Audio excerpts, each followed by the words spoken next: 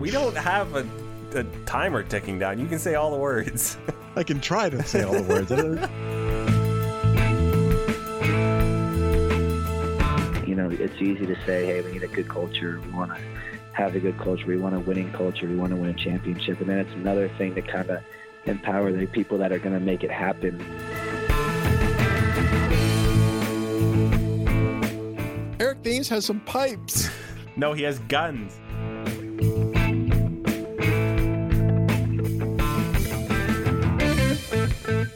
And welcome to Artificial Turf Wars, episode number 128, where we remind you that we are only 75% short of being elected to the Hall of Fame.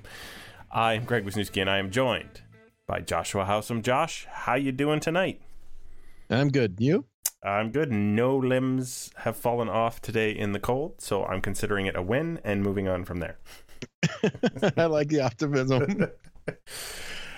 We do have a show for you, and I don't know why we call it a show. Maybe it's a program, because we're not really showing you anything. We have Freddie Galvis signing, and maybe a goodbye to Danny Barnes, which would be weird. Roy Halladay went into the Hall of Fame posthumously and thankfully, but he went in without a logo on his cap. We have all kinds of prospect lists that we are going to briefly review. We have an interview with Kevin Smith. We have your questions. We're going to hand out a gold star to a former Blue Jay who I'm kind of sad he's a former Blue Jay, to be honest. And and sundry items, as it were. We shall begin. The Blue Jays, I was starting to worry we weren't going to have anything different in the composition of the roster than last time we talked. And it turns out the Blue Jays have bailed me out by signing Freddie Galvis. Yeah, it would have been an interesting show if it's like, okay, so there were practice lists in the Hall of Fame. Feeling time there would have been tough. But as you said, we got bailed out again by the Blue Jays. They did this last time with the two signings of the pitchers. But, I mean, Freddie Galvis is a shortstop. That's something the Jays didn't have before this, so yay? Well, they had too many shortstops, and then they had no shortstops. I think like it's like the Goldilocks off season here.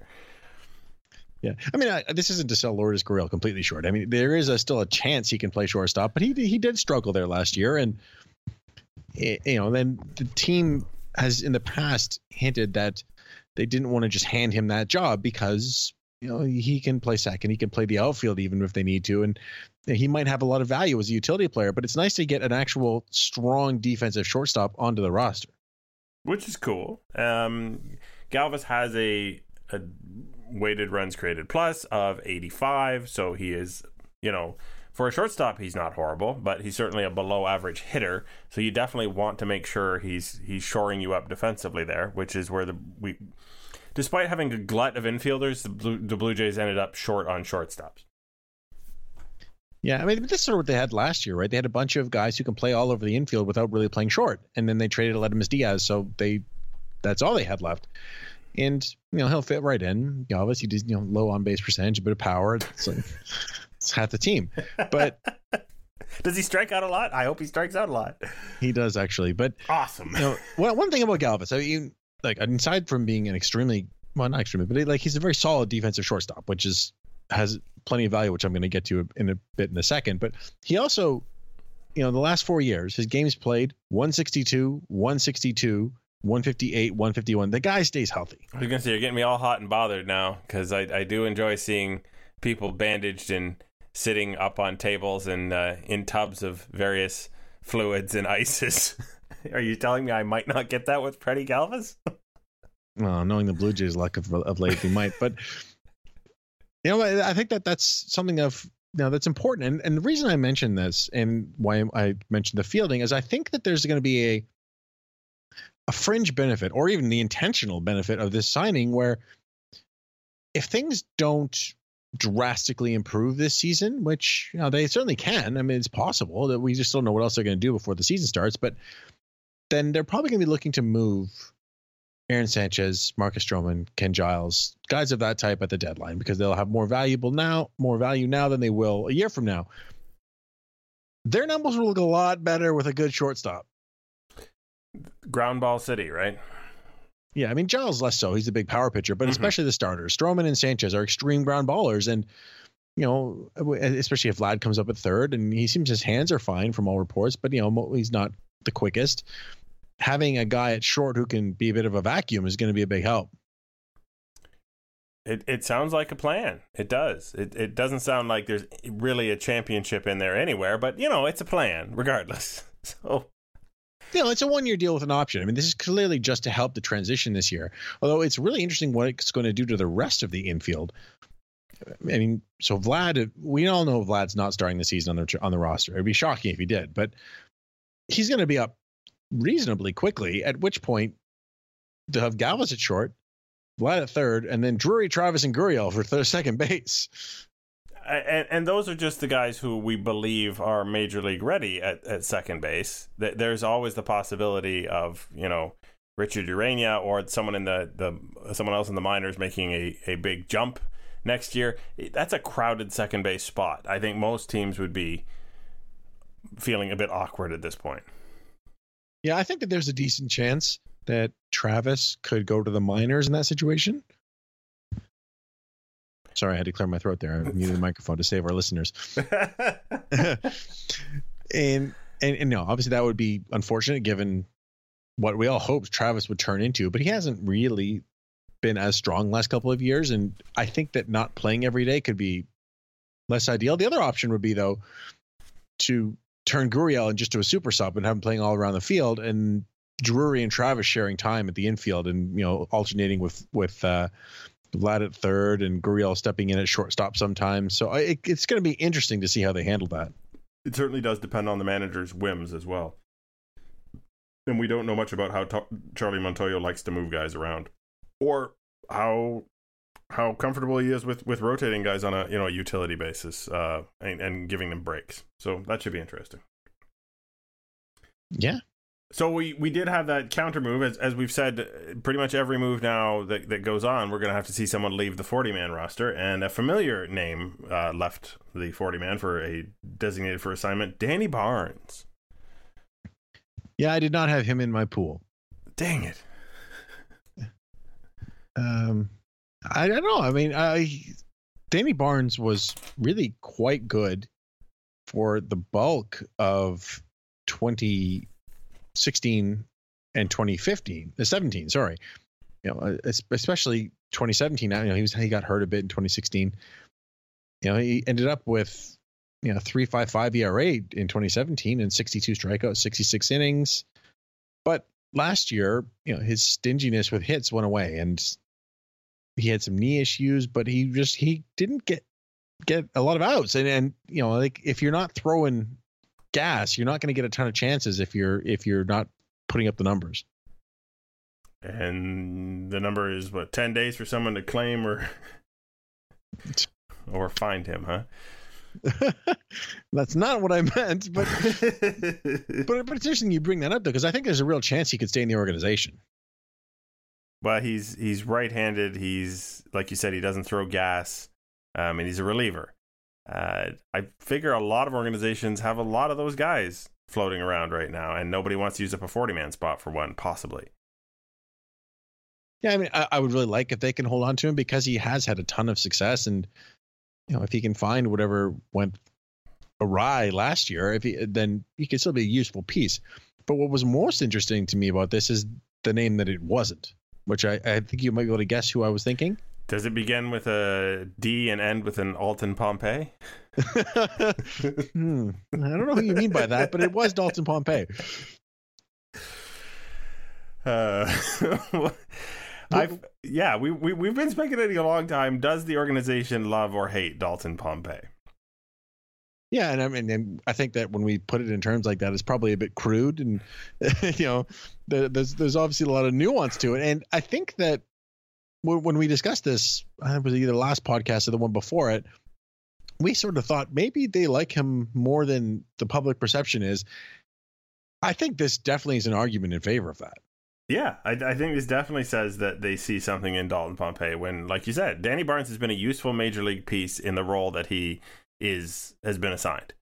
Dalton Pompey has not, unfortunately, due to circumstances which are, I would argue, somewhat beyond his control, but the org kept him and gave up on Danny Barnes, at least temporarily.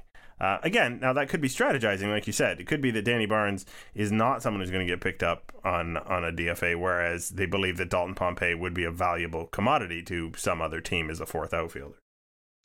And again, I actually think that's a big part of it. And also, he's out of options, right? So theoretically, if they don't plan on having him break camp with the team, which I think there's a good case to do that, as in to bring him north. If he doesn't, it might be easier, they think, to get him through waivers at the end of spring training when teams have already set their rosters than to do it, in end of January. Oh, what a tangled web we weave. We'll find out, though, as spring training goes on, I guess. Yep. So we're going to move to the opposite end of the spectrum, not about rookies and prospects and all that other stuff, but about Hall of Famers, because the Baseball Hall of Fame did a bunch of things that I think this year, if they got something right, if they had a shot to get something right, they got things right. And one of the things that they got right was inducting Roy Halladay on the first ballot. Let's clarify, this is the writers, not the Baseball Hall of Fame. I don't like to give the Hall of Fame credit for anything because they keep screwing things up. Okay, fair enough. The writers' ballot was exemplary this year in a way that I think, I read an article that said it's an evolving Hall of Fame debate, and then they didn't really understand some of the things that they were talking about. But I think it is an evolving baseball writers crop that they have, having purged some of the old names and adding a bunch of people that I know and respect as writers to that list of people who are allowed to vote after that 10-year consistent writing period. So Mariano, okay, we'll start with Halladay. The good news is he's in. The news that people were disappointed by is the family and the Hall, and again, I don't know if you're going to blame this one on the Hall, decided to put him in a cap with no logo. What's your personal take on that? Okay, there's no blame towards the Hall, and blame isn't even the right word. This is entirely, the family's wishes. This is what Brandy Halladay wanted. She said that he was representative of MLB, not just any one team, and that's fine. And I think that there's sort of a misunderstanding that's out there, and I think that Dow Steve actually covered this very well. This idea that it's actually really okay to be disappointed by this, because the idea of looking forward to Roy Halladay with a Blue Jays hat on his plaque in Cooperstown has been something that Blue Jays fans have had since he was traded in 2010, or actually probably since 2002 or 3. Mm-hmm. So I think it's very reasonable to be disappointed, but to be upset about that, I think, is probably taking it a bit far, because in the end, it's meaningless and it really doesn't do anything to our memories of Halladay when he was in Toronto, because we still have those. I think it is awfully selfish of people to decide whether or not that was appropriate when the Halladay family has their own decision about whether or not that's appropriate. But on top of that, I don't think it's very reasonable to assume he was a Blue Jay only, because of the number of things he accomplished as a Philly. I think it would be kind of disrespectful to that organization. I mean, they traded for him. They saw him in the playoffs, which the Blue Jays were never able to get him there. They saw him throw a no-hitter in the playoffs. They saw him throw his perfect game in that uniform. It's just crazy to think that none of those accomplishments have anything to do with who Roy Halladay was as a player. I mean, I agree that those are a huge part of his legacy, but I do think that if he was going in with a cap and they just left it up to the Hall of Fame, it would be the Blue Jays and it wouldn't be close. He spent 10 years here and 4 there. It's kind of... Oh, yeah. So, but at the same time, if the Hall had just said we can't decide, we don't want to have him represent a team, it would be like, that would maybe be something that could bug people. But his family saying this is what we think is best representative, how can you argue with that? I don't know. So the other Hall of Fame inductees this year was again, I think, all good news. Number one, Mariano Rivera, who I know whether or not you agree a relief pitcher should be in the Hall of Fame. If you make an allowance for one relief pitcher, it probably is Mariano Rivera. And he was a unanimous selection for the first time ever. So that ridiculous tradition has died. Yeah, Buster Olney tried to make it worse by saying that they could create an inner circle of Hall of Famers by people who get 100% going forward. It's like, God, no. The idea is that no one should care about 100% anymore. That's the whole point. Deserving ultra the Hall of Famer Mariano Rivera got 100% because you can't not vote for Mo, just as you could not vote for Ken Griffey Jr. or Ricky Henderson or 100 players going back in time, but people somehow did. Yeah. I think finally, like that evolving Hall thing, you finally got that one. There was nobody willing to stick their neck out and be that doofus who was not going to vote for Mariano Rivera. Even the guy who came out publicly and said he was going to not vote at all because he didn't think he should vote for Mo ended up voting for Mo. I did see that, yes. It's awesome. Total reversal. Okay, so that was one that things got done right by the writers. Edgar Martinez, who is the greatest designated hitter of all time, and he was not a horrible third baseman when he was a third baseman, is a Hall of Famer on his last kick at the can, which I think is entirely appropriate because, I mean, there's been a designated hitter in the game since before I was alive, and I'm not a young man. Isn't it time that we acknowledge that those guys and their contributions are legit? Yes, it is. That was nicely self-answered. And then the last one, which was a bit of a surprise, which I think also is not unlike Halliday's candidacy, is Mike Messina was inducted. Just barely inducted. Like, Mike Messina deserves to be in the Hall of Fame. There's no question. Well, I guess there's some question, but I don't like Mike Messina as a fan because of the Cito thing in 1993, but I still would have voted for him. Yeah, well, that's me too. I'm like, Mike Messina never did a thing for me. He was always in the wrong place at the wrong time for the Blue Jays. I totally get that you would not personally, and I don't even know if he's a nice person, but certainly just the fact that he did not have the right number of like 20-win seasons or something, it was a ridiculous reason to be gatekeeping on Mike Messina, who was a dominant pitcher for his entire career, as I remember it. Yep. Am I forgetting somebody? No, that's the four. We don't need to talk about the today's game nonsense because I think we did that before. Anyway. Yes, we did. We Baines'd it up. This also positions Larry Walker after having a ridiculous amount of gains this year. If he can pull off the same stunt next year, and with some more new writers coming on board, maybe there are a few people who are going to help him out. He could very well go in on his last ballot, which would be super cool because there's also no real reason for Larry Walker to not be in the Hall of Fame. No, there really isn't. All right, back to players who haven't even played a major league game yet. We're ping-ponging. Top 100 lists, all of which have the same name at the top. Does that happen every year? Keith Law didn't have him at number one. Really? Yeah. Really? Yeah. That's because... No, I'm not even going to say it. His reasoning is... I mean, the reasoning is sound, is that he thinks that Tatis is a good shortstop and that Guerrero is a DH. And that Guerrero has to out-hit Tatis by 20 runs in a season. And he thinks that Tatis is too good a hitter for that to happen. All right, Keith. But that said, everywhere else has Vlad number one, with places talking about Baseball America has said that Vlad would be number one. Like, this version of Vlad would have been number 9 of the last 11 years or something. I think it was, they didn't have him. He wouldn't have been ahead of Trout or Steven Strasburg. That's pretty high up. Yeah. And that's fine. All of them are throwing 80 hit tools on him. I think one of them said that's like the first tier is one player. MLB a pipeline is putting out this thing, is Vlad the greatest hitting prospect of all time? I mean, that's just dumb. The hype is off the charts for Vladimir Guerrero Jr. right now. It is. Well, you see, MLB tweeted that Vlad was an electric factory. So that led to some fun Twitter things. Because I don't know what an electric factory is, like where you make electric. So my take on that was Vlad Jr. is a quantum treadmill. I don't know what that one.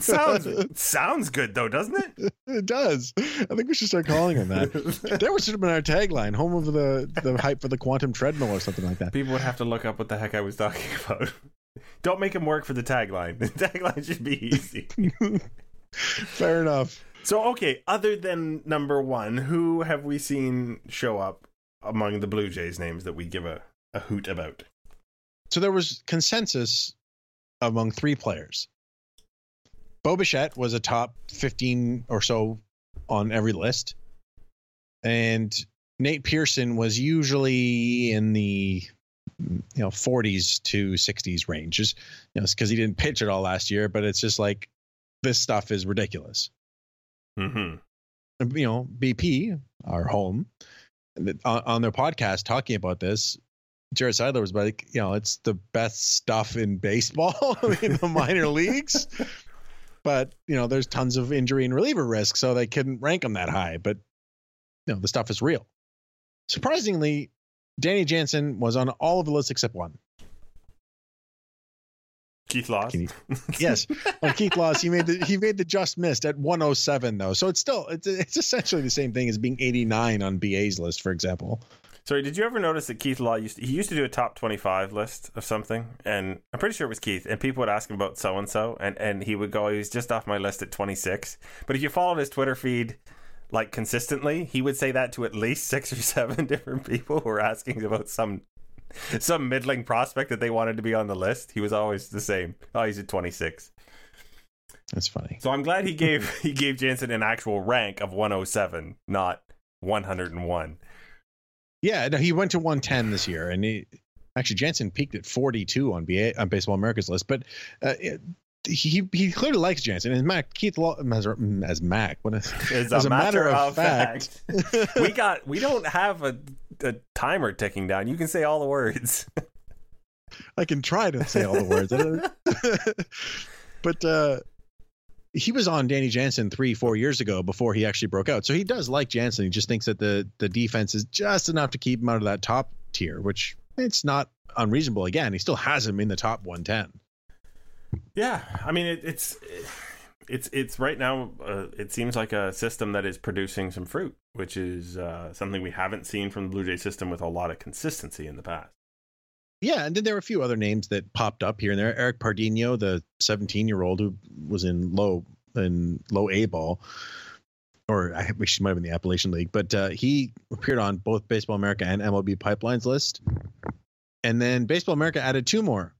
They added first-round pick from last year, Jordan Groshans, and our guest, Kevin Smith. Our guest is a baseball player? It happens sometimes. I had a question about mall rats, and I had some things I wanted to know about Jay and Silent. I'm going to have to... Okay. Wait, before we go to the interview, when BA put their list out, Blue Jays Twitter personality Clint at @ClintB_, he tried to do emoji versions of the players on the list, and he couldn't think of one for Kevin Smith. And then people started doing Silent Bob versions of emojis. And Kevin weighed in. He showed up. He weighed in with his version of the Silent Bob emoji, which is the person putting the shh motion in front of him. Oh, well. Yeah, we're probably going to be hearing a lot more of that if things pan out for Kevin. But why don't we talk to him in person rather than going on and on about his the fact that you cannot Google him without adding Blue Jays afterwards. We're going to talk to Blue Jays prospect Kevin Smith right after this.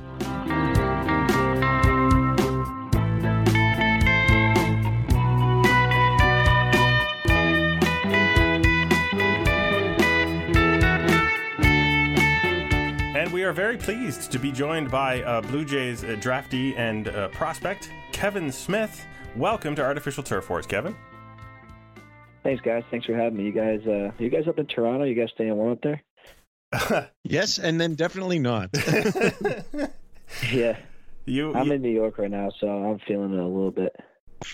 It's been a ridiculous couple of days, and we're told tomorrow's going to get worse. So, but yeah, all I can say is at least negative 13 here tomorrow. Oh, geez, that's colder than here, I think. Oh yeah. Yeah, so I mean, I was gonna say at least we're not in Chicago, which is like minus 40 or something. Yeah, I saw some stat that said it was gonna be colder in Chicago than Antarctica tomorrow. I don't know if it's true, but just that it's close is brutal. Indeed. So I was kind of wondering. You are from New York. Had you ever been to Canada before you were drafted by Canada's team?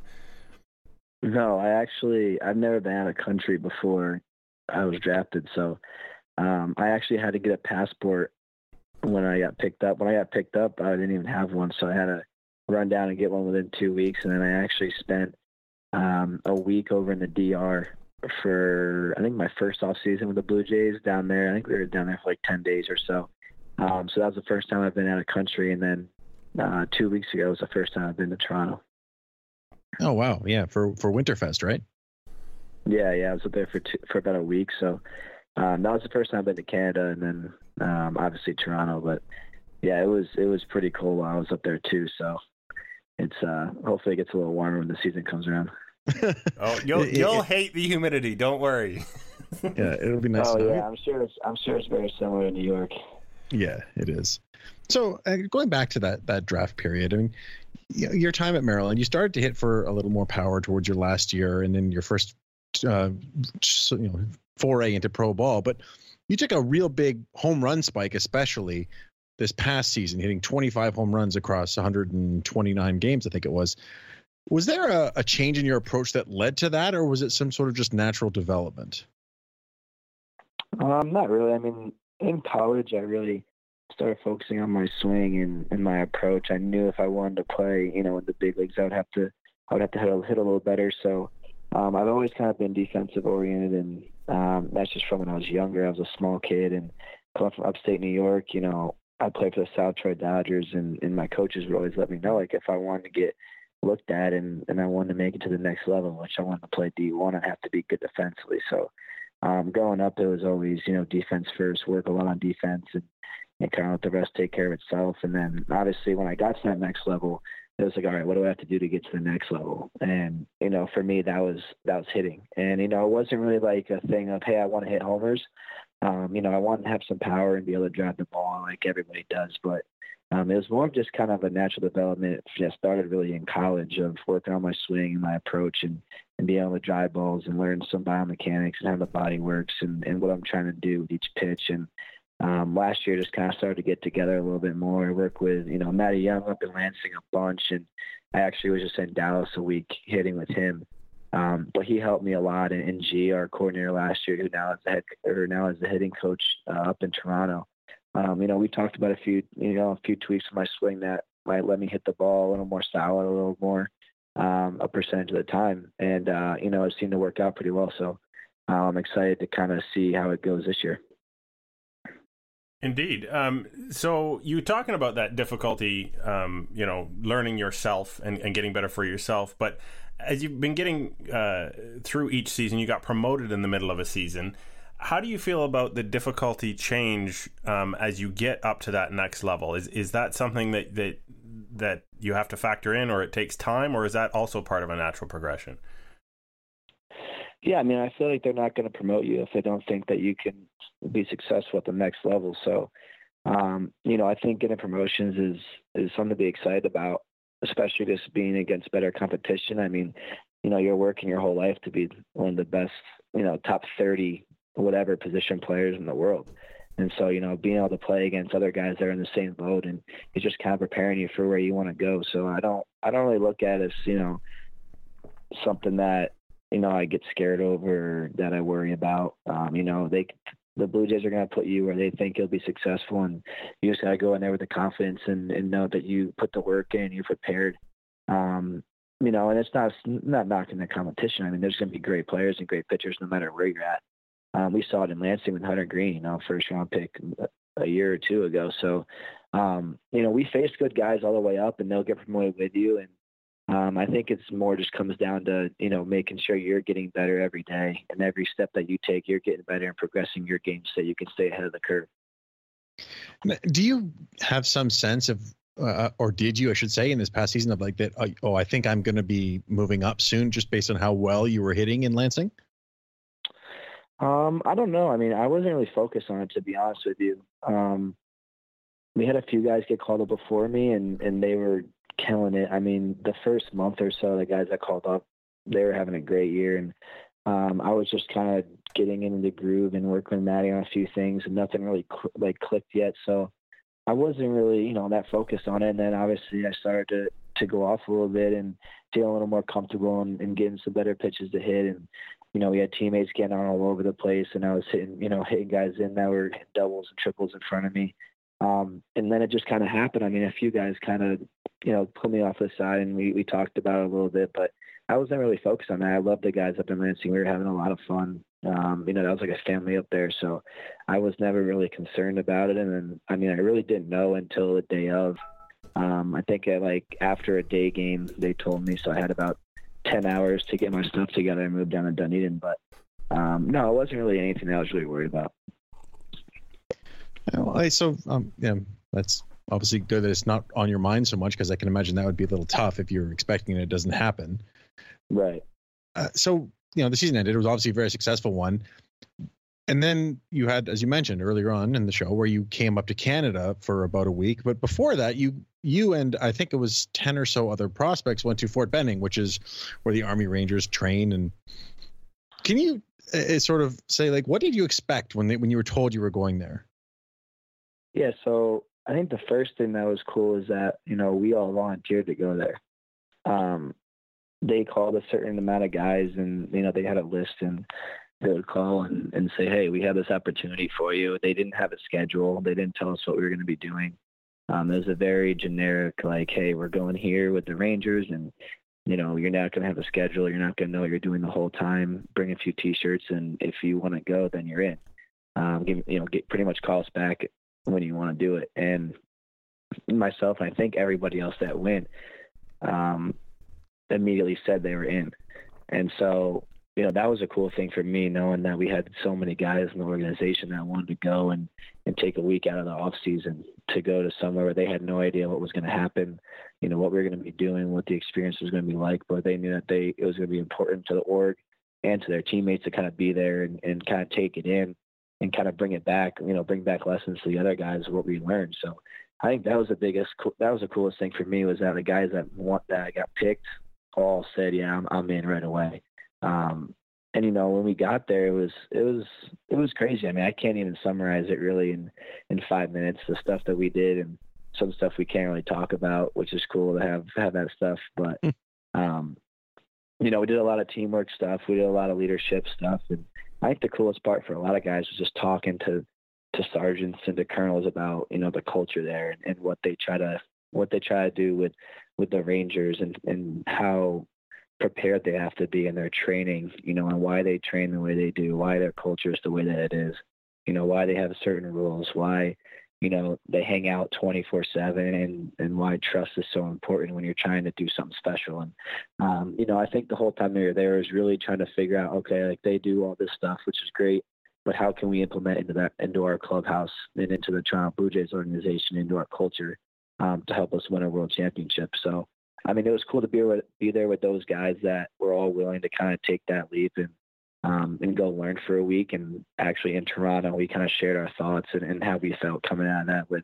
the other guys that were there.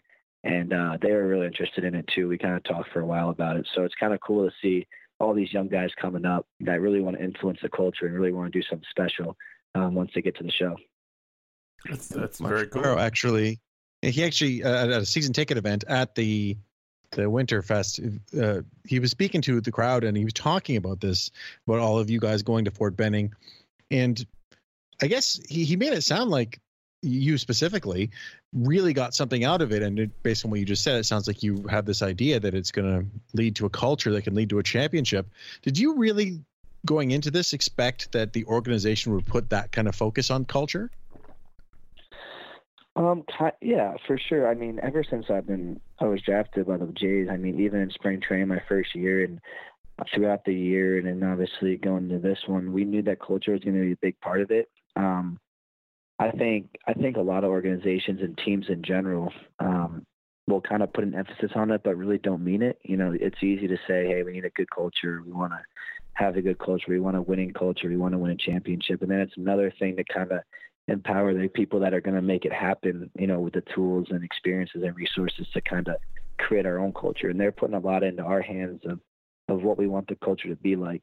And, especially a lot of younger guys who are going to be there this year, who made it last year, they're bought in on it. And I'm excited to see kind of what they run with and how they operate it this year.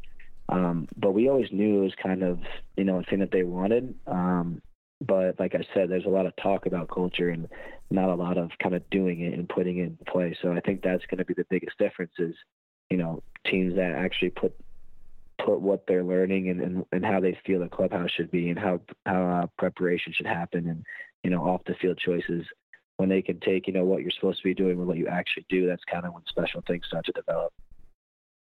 So we all know that there are a vast number of minor leaguers toiling away, making the whole system sort of work, and all of them want to play in the bigs one day. And obviously there is one name, Vlad Jr., that has been on Blue Jays fans' lips, even if they have no idea about the minor leagues. But as time has gone on, I think yourself and Nate Pearson and Bo Bichette and Kevin Biggio, all more and more people are starting to know those names, and you're showing up on, top 100 prospect lists or top prospect lists at this position. Is that something that you get a kick out of? Is that something you don't pay any attention to at all? What does that mean to you? Well, first off, Vlad's a stud. He's just ridiculous. It's going to be fun to watch this year. Same can go for Bo and Kevin, and obviously Nate throwing 103 or 104 he did in the fall league. Now I think Nate was just over at Driveline to getting a slider. Like, Driveline has to stop helping these pitchers out. It's kind of getting ridiculous. But I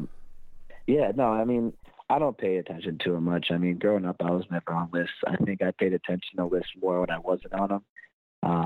I think in high school I wasn't even on any list for shortstop, so I would always get the perfect game list and post it on my wall and look at it when my name wasn't on it. But as I started kind of getting on these things, like, it's not going to make me a better player. It's not going to help me this year. It's not going to help me win a championship or get to the big. So I just take it with a grain of salt. I mean, it's awesome to be recognized, and the other names that are on there, those great players.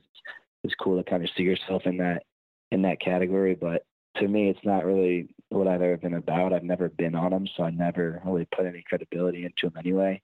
Most of the guys never even saw me play before. So, obviously when you have someone like Vladdy, who's been, number one overall prospect for a few years, that says something. But, for the other guys, how it fluctuates and goes up and down, you never know where you're going to be at. So I think spending too much time on that can kind of take away from the important stuff, like getting better this off season, getting in the weight room and meeting with teammates and hanging out and having a good time where, you get focused on the wrong things, it can go downhill pretty quick.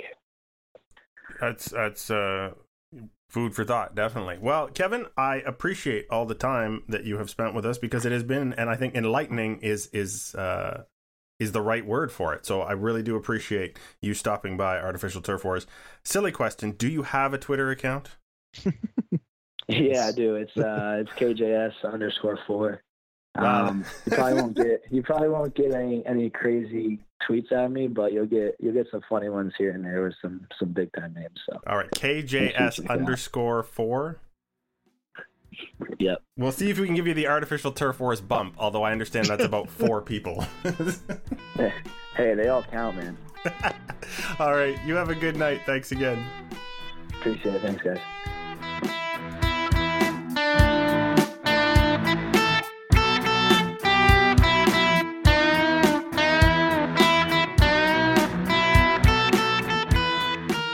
And welcome back. Yes, I like the idea of interviewing Kevin Smith, but that was enlightening. That was hardly the disappointment I thought when he wasn't a world famous writer and director.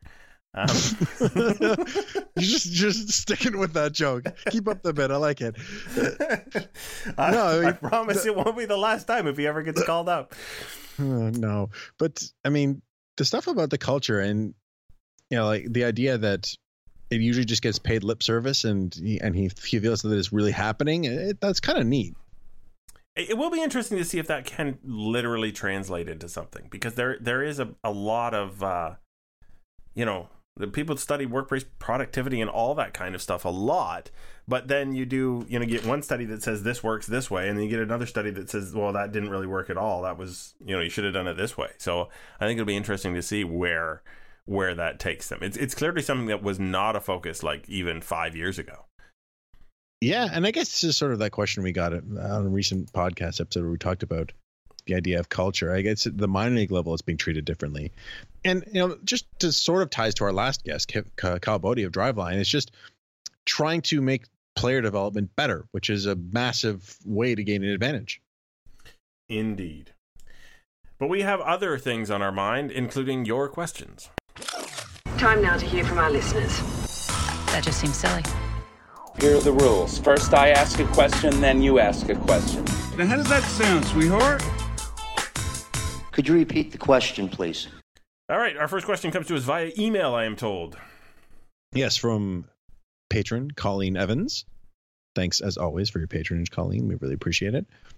So she sent an email, which was, and it referenced this new podcast from Astros pitchers Colin McHugh and Lance McCullers, which is really good, by the way. And she says, at the 31-minute mark, they discussed the state of baseball and how the sports narrative needs heroes and villains. They see Bryce Harper as a current villain. And, Colleen said she loves how this gives some context to the careers of Bautista and Donaldson being handled as villains. And she was wondering if we see any of the young players being able to shoulder the villain role. I can just imagine that conversation in the clubhouse. We need you to be a bit of a heel. Do you think you can? It's getting dull. Can you crank it up a little bit? I think anybody who is really, really dangerous can afford to embrace their inner bad guy when it comes to facing other teams. And I don't think they end up as villains on their own team most of the time. So I think Vlad Jr. is the one who you could look to, because he doesn't have to do anything to be a villain. He just has to go up there and hit and look mean. Except he doesn't look mean. He's always smiling and having fun. Yeah, until he steps in the box and you try and sneak a 94-mile-an-hour fastball. But I don't think he's smiling then. He's smiling after he gets to third. But yeah, you obviously have a better pick. I don't know that I do. And that's sort of, this group that the Blue Jays have, these young players, they're excitable. So I guess like the people who get angry about bat flips might have some problem with Vlad Guerrero Jr. and Bo Bichette, and they're very excitable players. And you saw when Vlad hit that walk-off against Montreal, Bo Bichette was jumping like 10 feet in the air in excitement. And it's guys who have fun with the game. And I think that sometimes that rubs people the wrong way because people are boring and don't like fun for some reason. Like Javi Baez, people don't like Javi Baez. And how can you not like Javi Baez? That his glove is so amazing. It's just so amazing to watch. Tagging. I've never seen it. Yeah, you can watch a compilation of Javi Baez tags, and it's actually entertaining. Yeah, but there's no. How could you not like that? A guy who literally does something so well that nobody's ever thought to do it well enough to be a highlight reel thing before. It's amazing. Yeah. But I mean, this sort of goes back to what we were talking about with Kevin and this idea of selling culture and being certain kinds of people and players, coming up. It's not about, saying don't flip your bat and all that. It's just about being like a good person and being a good member of the community. And when you are that, it's hard to be a villain.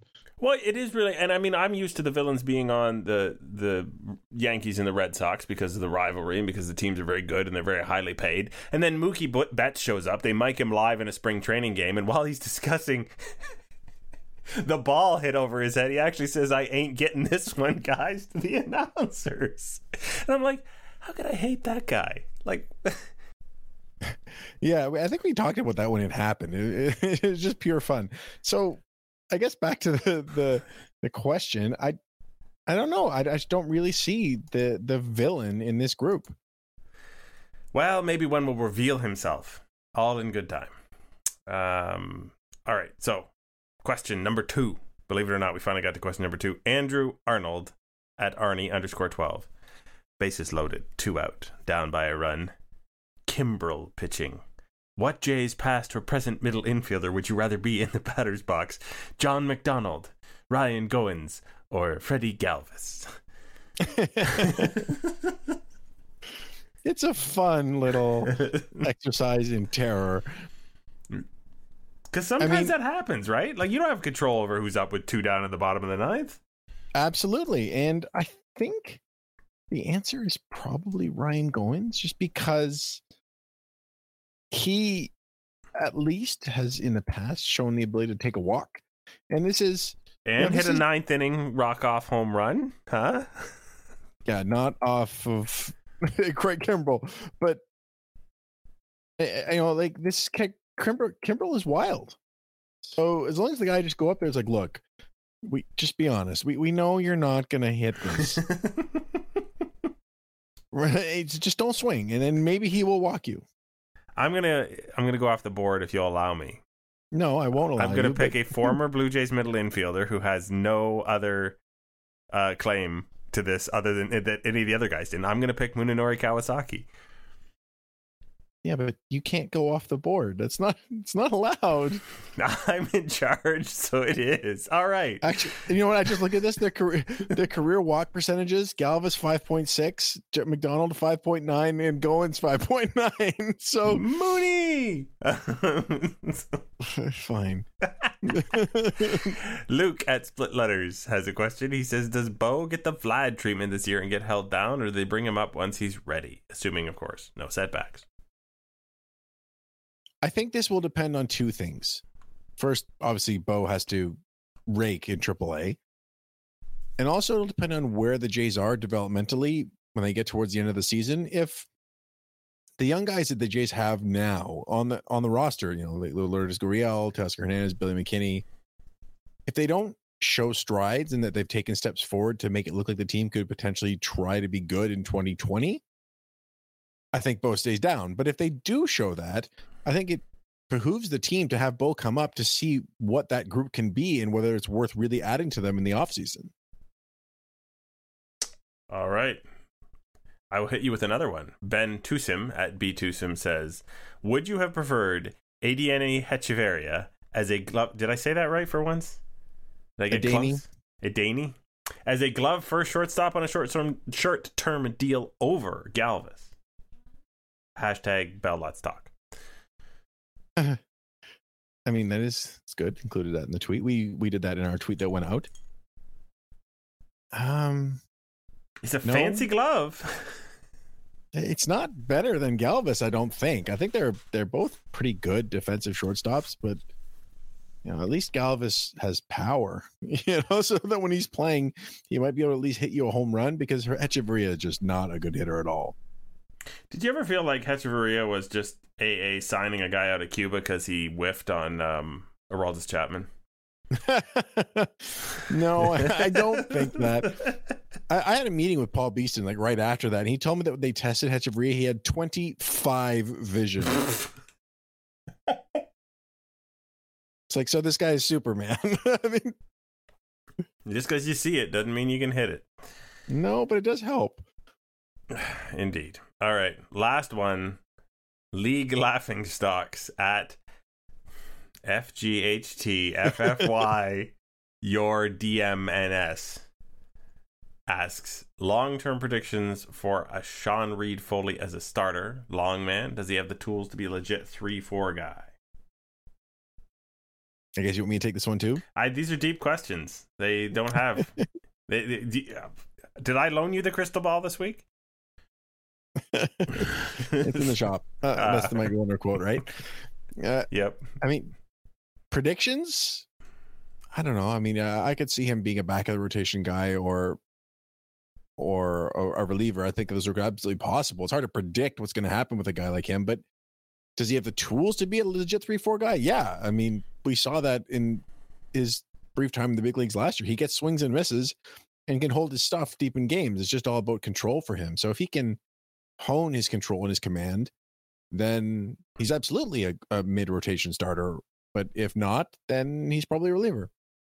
I would just like to point out I've been distracted from your answer by the fact that the League Laughing Stocks account has a crying Jordan in an Ottawa Senators logo hat as his Twitter AVI, and is followed by Jose Bautista. Because I'm not. Oh, I was just going to say, because aren't we all? But no, Josh has avoided the embarrassment of being followed by Jose Bautista. Yeah. All right, I am going to... Is there one more question? Did I miss one? No, that's it. No, that is it. All right, so I'm going to fire it up. I'm going to fire it up with a little musical interlude, a little different than I normally do. Stevie Wonder.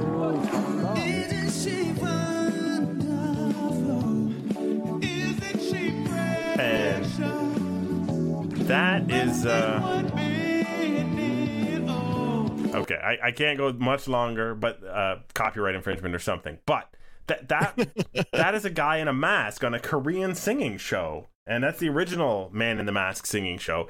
And this would be completely irrelevant to everything Blue Jays and baseball oriented, except that person in the mask turns out to be someone we know very well, and I am going to give him one of these. I think that's rather brilliant. So I did good, right? I mean, I would have thought you'd get a gold star. You enjoy that. You've earned it. He did earn it. He earned it by Eric Thames. Earned it by going to Korea and not only singing Isn't She Lovely in a duet and sounding darn good, he also sung a song entirely in Korean, which I don't think I could get like 3 lines into a Korean song. He sang Americano by 10 centimeters entirely in Korean on the show.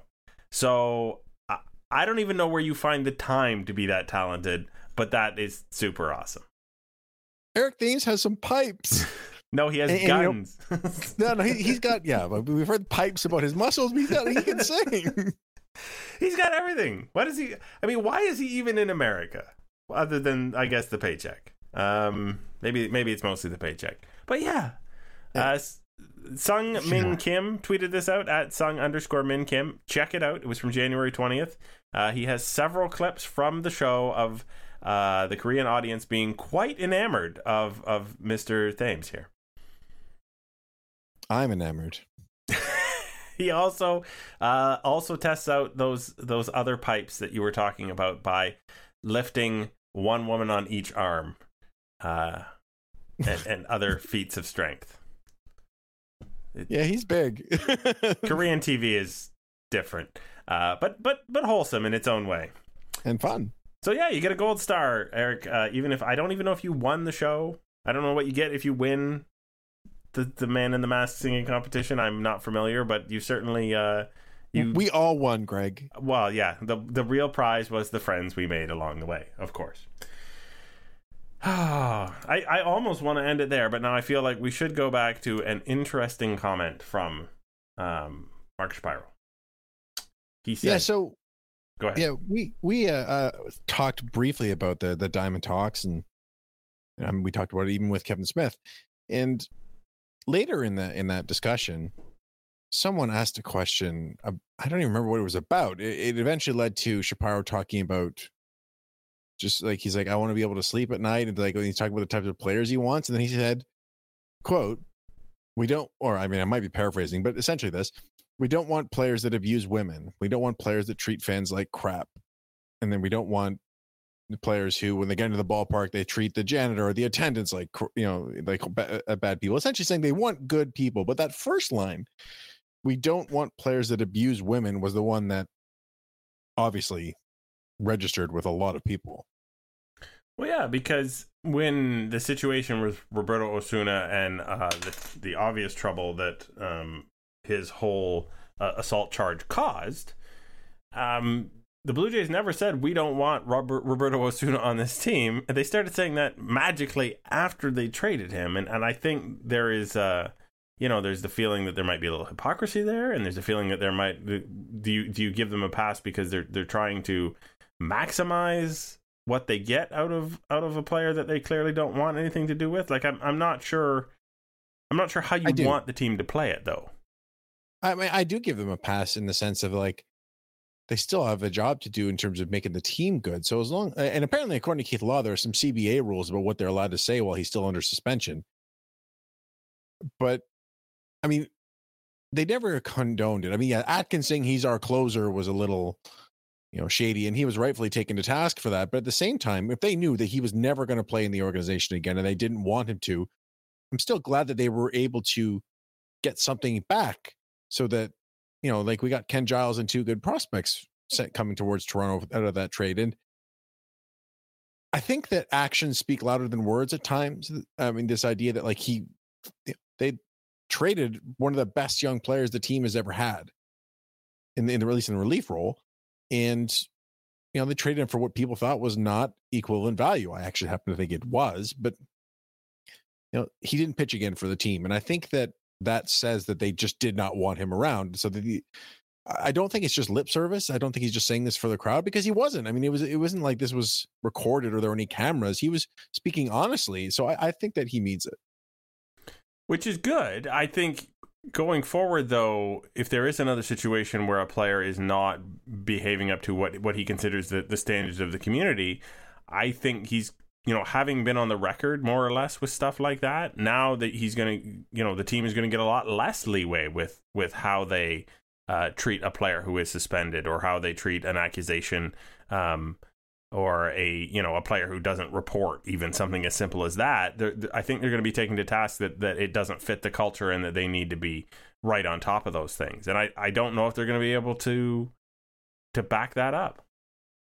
Yeah, I mean, in fairness to the context, he wasn't saying like, if this happens, we're immediately going to release a player, which, I mean, there's definitely, we talked about this with Osuna, like the case for that and the case against that. But if you're just saying, we don't want this, like, we don't want, like, I don't want to have these players, like, this is not what we want as an organization. So I think that if it happens again, which, God, I really hope that I'm not talking something about the scale of what Roberto Osuna does, but the idea that someone who is not, conforming to the culture of the team, now that he's put that out there.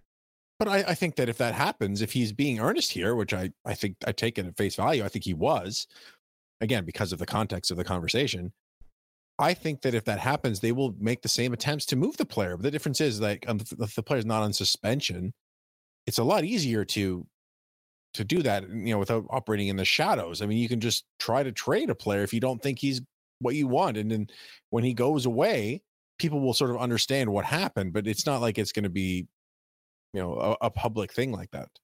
Fair enough. All right. So at this point, I will take a brief segue over to www.patreon.com/turfpod, and let you know that several times in this offseason, our patrons have been privy to Extra Pellets episodes, which are Josh and I sitting down with a topic that is not immediate, like the news of the week that we do every week, and going into a bit more depth, usually based on suggestions from our patrons. So if you're the kind of person who likes to make suggestions, or is interested in some broader topics that we might chit-chat about, you can get more of us for as little as $1 a month. And you can check that out once again, www.patreon.com/turfpod, and it doesn't crash my browser when I visit anymore either. Yeah, we actually have one planned for next week, I think, unless if the Jays do something, then that we sort of push them back. But we do have a plan to continue what we did with the most recent episode of Extra Pellets. All right, so I would turn it over to you then for your final thought. I mean, my final thought was sort of basically what we just talked about, but like, we're getting real close to baseball. I mean, pitchers and catchers report in like 20 days, 15 days, I think, is something like that. 15. Yeah, 15. We really need to see some player movement, because the two biggest free agents since A-Rod are still out there. I think I think this is starting to look really, really bad on ownership as a group at this point, that no one wants to take a reasonable risk and sign one of the best players, and you can pick either or both, of a generation.